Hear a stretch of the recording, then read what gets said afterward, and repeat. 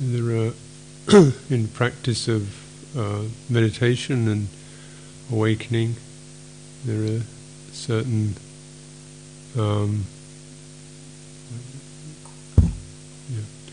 certain fundamental experiences that everyone has that are of a negative nature,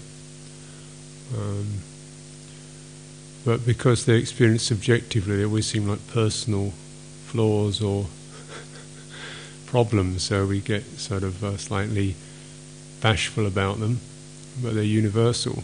And these are called hindrances, and so you have to recognize that you will certainly experience these, and to be on the lookout for them, and know how to both establish a practice that where they tend to have less ground, less possibility of taking over, and if they have taken over, how to clear their effect. This must be our first aim in meditation practice. If we're aiming, we have an aim. This is the first kind of hurdle, if you like, first level of it. And it's said that the Buddha says, well, once one has achieved this aim, then one's mind is malleable, supple, workable. It's fit for work, fit for the practice. But until one has achieved this aim, one's mind, one's awareness is not buoyant, malleable, supple, strong, fit for the practice.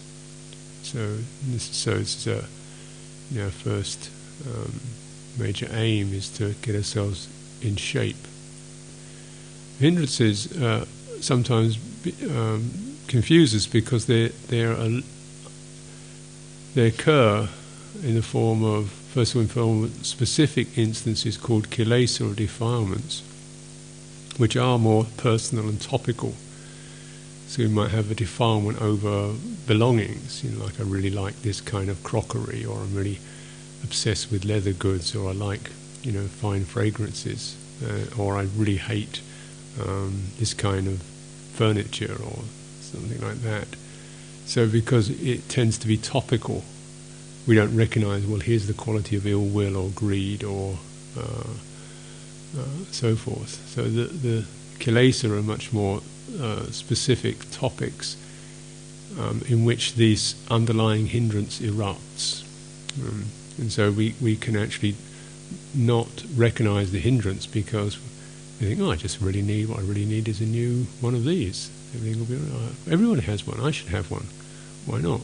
We don't recognize this is hindrance because it just seems to be an event or an incident or a particular topic, or what he did was really annoying. That was a stupid thing to do.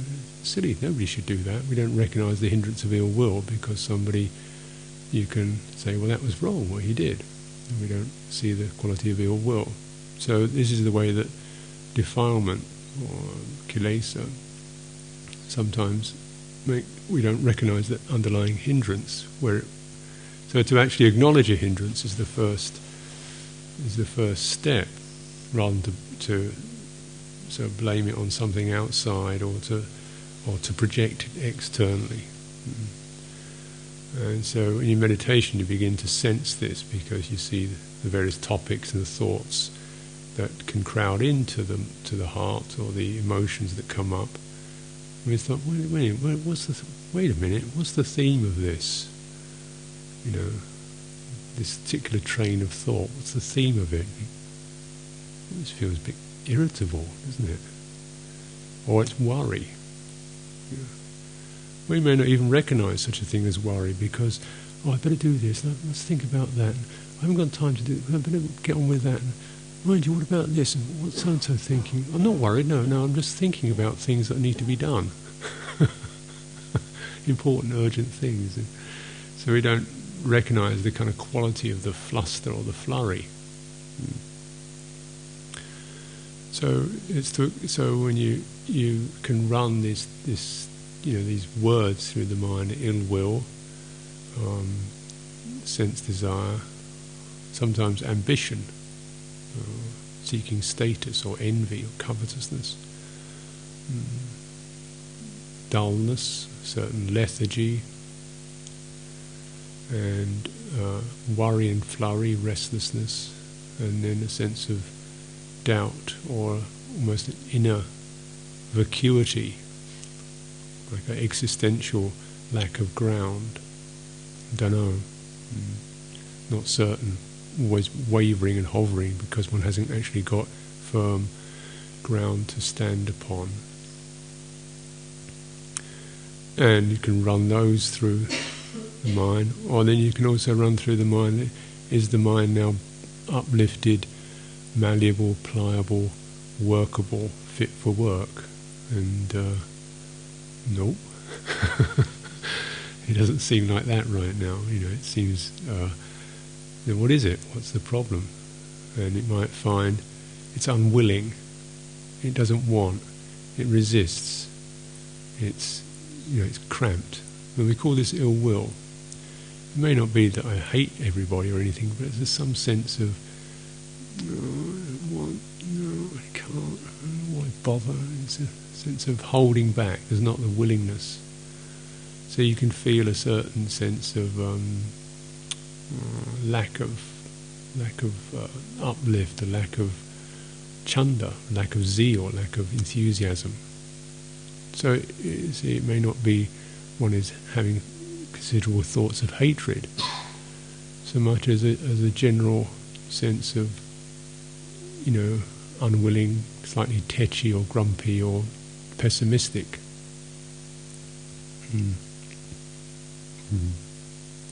Why bother? It can be this cloud that hangs over negativity towards oneself. Oh, I can't do this anyway, why bother? This, we call this ill will. It's a stain. Sense desire, there's a sense of a hunger. We may think of food, belongings, sexuality, entertainments, something that will actually give us a bit of zest, a bit of charge. So then again, maybe just something that we are looking forward to even. It'd be nice dinner tonight, or Saturday night is movies night or something like that. So that sense of, a certain lip-smacking anticipation of something coming up. And this, it doesn't mean necessarily depravity, or you've got to avoid these kind of moralizing sentiments. So much as just recognising, I am quite keyed up about that possibility. And then, does this make the mind at this present moment, malleable, pliable, flexible, unbiased, fit for work? No, it doesn't. It means it's already, hankering and pressing towards something. You can't actually fully come into the present where we are. It's something pulling me away from the present. Therefore it hinders that possibility. Dullness, lethargy, means almost like something moves towards a certain oblivious state, a certain dropping, not picking anything up. It's not the same as detachment. Because detachment is actually a very keen, careful handling that unhooks attention from particular states in order to get things in perspective. With dullness, it's not trying to get anything in perspective, it's just trying to get everything out of perspective. It's a sense of, so it's a kind of like it's close to ill will in a way.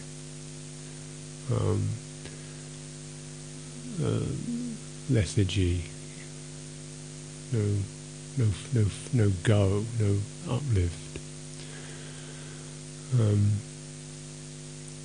Restlessness, worry and flurry, sometimes called that. Certain can't find any place to rest. The mind jumps like a fly, or water on a hot plate. It just bubbles and hisses and pops around from here to there.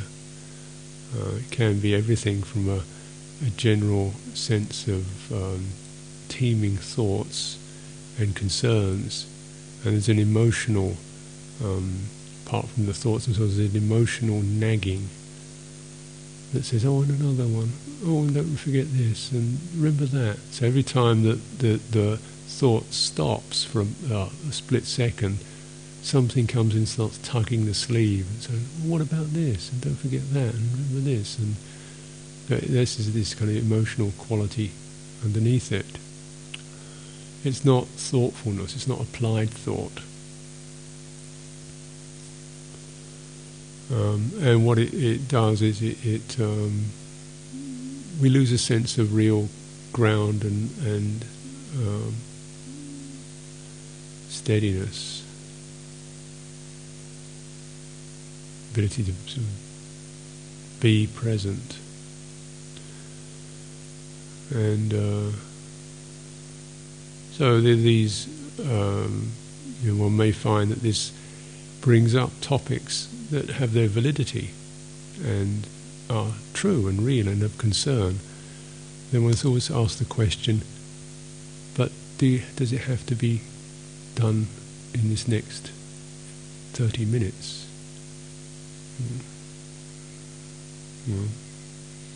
Not to dismiss it completely, but this next 30 minutes, is it something that you can just say, well, we'll do that?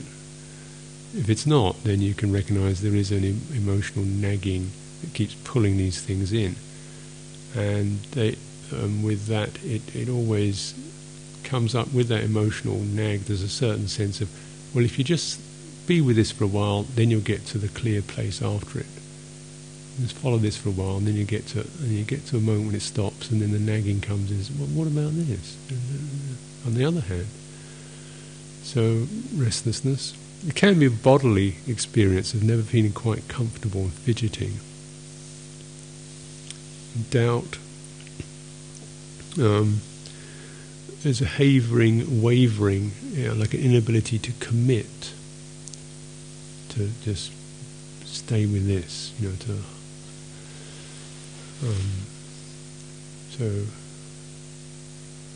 and there can be with that a certain sense of lack of confidence. We always feel we should have an idea, how do we know what to do? There's a certain quality of daring, courage, faith that's required in practice. And so if one always has to go back to figuring everything out and having a plan before we do anything, this is called doubt, because you can't trust your own intuition, your own know-how, what the clarity of the present moment. We have to go back to some preconceived solution or idea, and then we're trying to find the right one, because everything that's pre-cooked never actually fits in the present moment in meditation.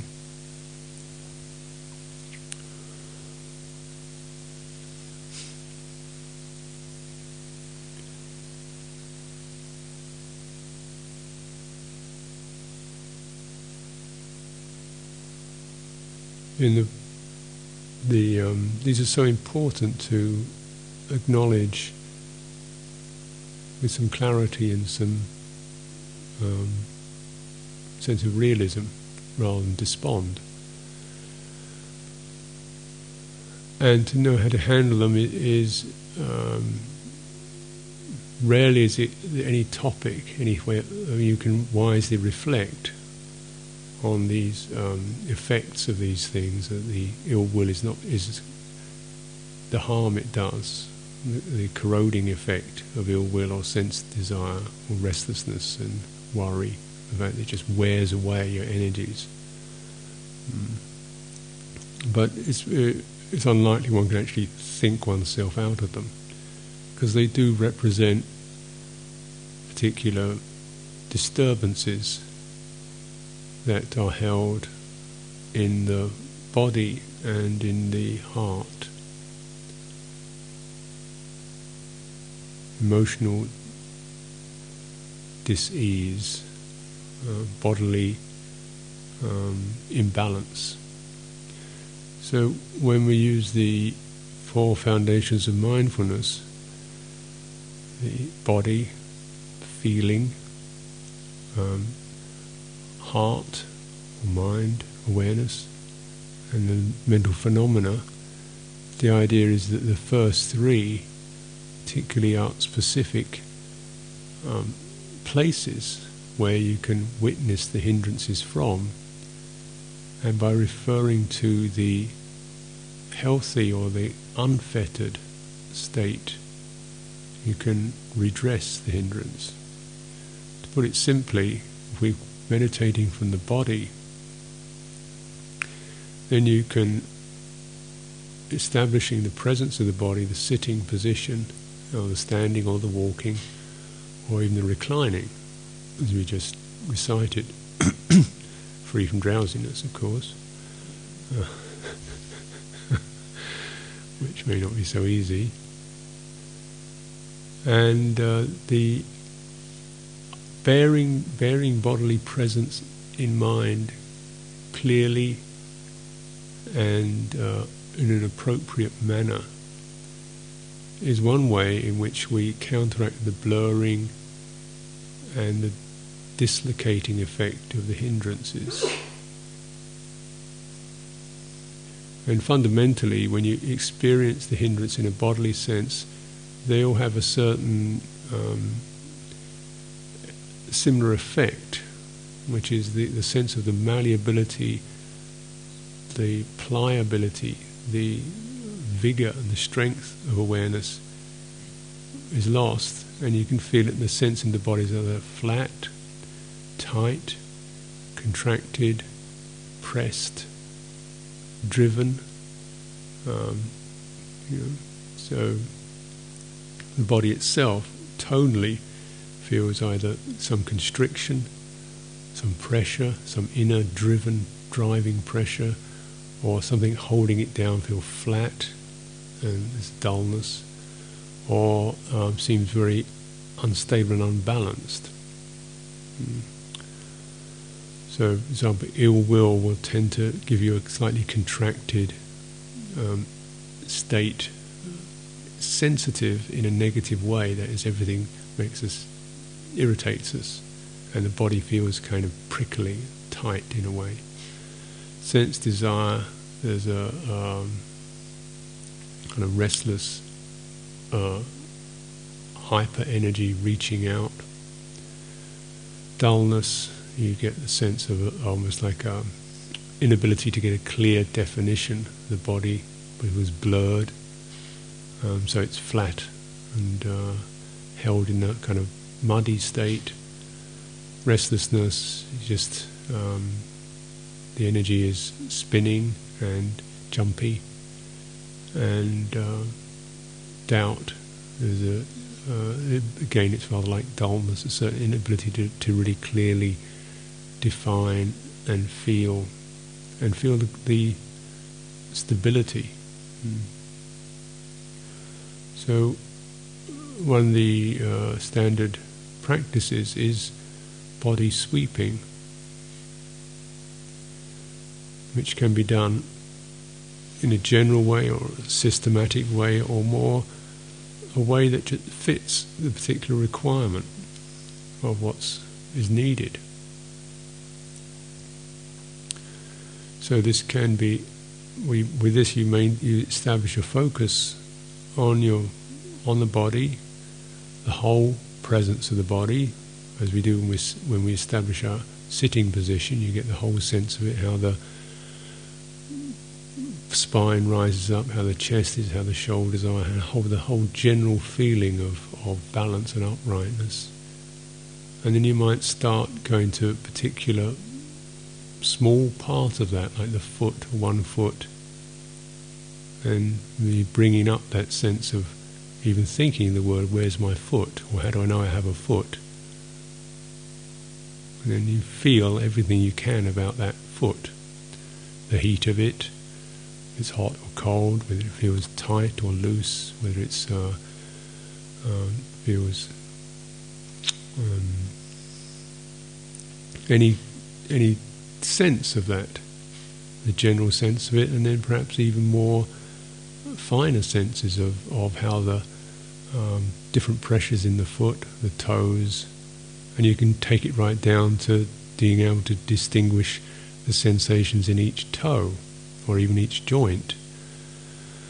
But the detail is really a matter of what what the mind is capable of, and also at this particular moment in time, and then what's necessary. So you might start with something that is fairly just basic, like the foot, the left foot is like this, and the right foot is like that, and you bring up the thought or the word, my left foot, what is that now? And how exactly is that? Rather than just the idea of it, well, it feels there's a pressure here, and heat here, and a certain pulse here, and that's different from the right foot, which is like this. So and the sense of direct application has a way of shaking off the dullness and the unwillingness, and we're dealing with a topic that is neither something we feel particularly averse to nor particularly aroused by. So it's a topic that's free from those possibilities. It doesn't give room for a lot of ill will or sense desire. At least my foot doesn't. Not that many people have great sense desire over their left foot. Maybe somebody else's foot might do it, but not one's own. So then, if you have problems with this, think of your own left foot. Or if this is too difficult, try an ear or your hand or a thumb or something like that. So you can just name particular parts, and the most obvious places are probably the hands, the left hand, the right hand, exactly what happens there. And with this, you first of all kind of name or have that suggestion, then you really kind of wait and see if you can let that come in, the feeling of that, how you really detect that, and hold it for what seems to be a reasonable time, explore it, and then now the other hand, and then you might explore it in terms of warmth or pressure, or pulses, it tingles, throbs, pulses. We might experience in terms of how it connects to the other parts of the body, how the energy flows through the hand up your arm. And then when you do these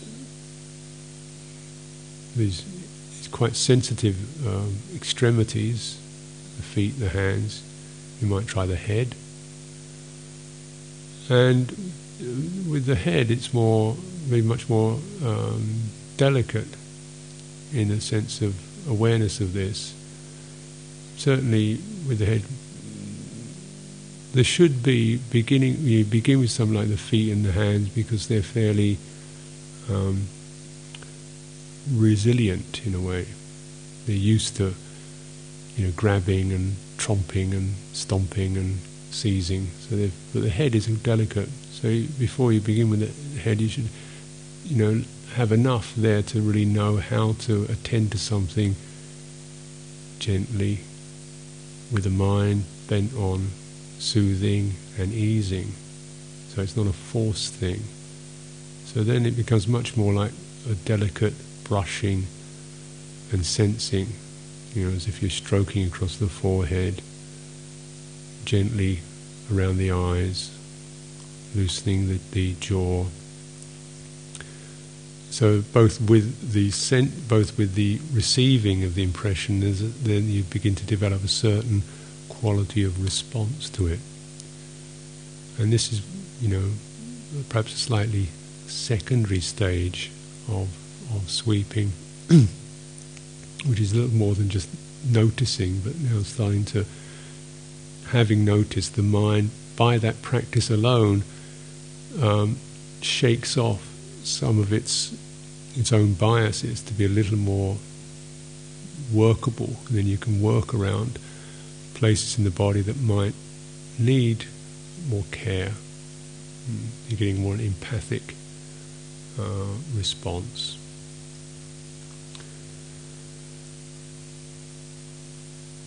And then we might, work from moving up the back or across the chest.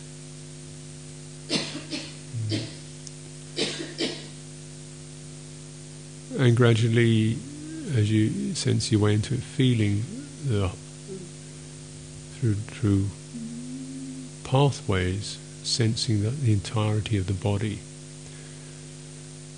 and then you can refine it down to quite fine details if you so wish. But before you do the fine details, make sure that there is the skill in both apprehending, receiving, and then responding in a way which is empathic, which is what the body needs, what its energies really need. It really needs brightening, or it needs resting, relaxing, or it just needs gently handling to take away the tightness or the numbness, or brightening for the flatness. We might also benefit from recognizing the movement of attention itself can be therapeutic or the opposite.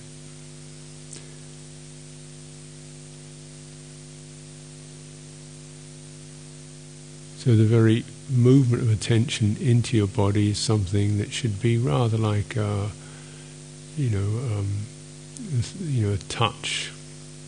So if you just rip around it, handling it like you would a lump of meat, poking it, or whether you can actually just sort of stroke into it, make your attention go from a small point to a large point. So you might focus on a point in your back that's a bit difficult, and just touch that, and then practice widening your attention. So when you widen your attention, it's almost as if you're opening up a place where these contracted or tight energies can then be diffused. So you go from touching to a small point, and then you widen and open. You might find just widening from a point in your chest all the way across your chest has a certain sense of releasing and easing. So that quality of widening attention, the delicacy of whether attention presses, penetrates, which is quite sharp, or whether it just gently touches. And this again depends on how you sense what is the appropriate response to the bodily sensation. So this is where we begin to develop this quality of malleability, pliability, and relevance to the work that needs to be done. In practicing like this, then one can also benefit from bearing the breathing in mind. The breath itself is something that the body receives, and it's got a lovely suffusive quality to it. It can be quite clear and sharp, but it also penetrates and suffuses. So we can in a way breathe attention through the body. So sometimes picking up the mood or the sense from the rhythm of breathing, and then it's almost like trying to breathe your awareness down your arm, from your side of your head, down your neck and down your arm, or from the head down your back, to get the feeling of grounding and earthing, or from the base of the body, lifting up, breathing up through the belly into the chest for brightening. So these are ways and means in which we can work on the foundation of the hindrances through attending to the foundation of the body.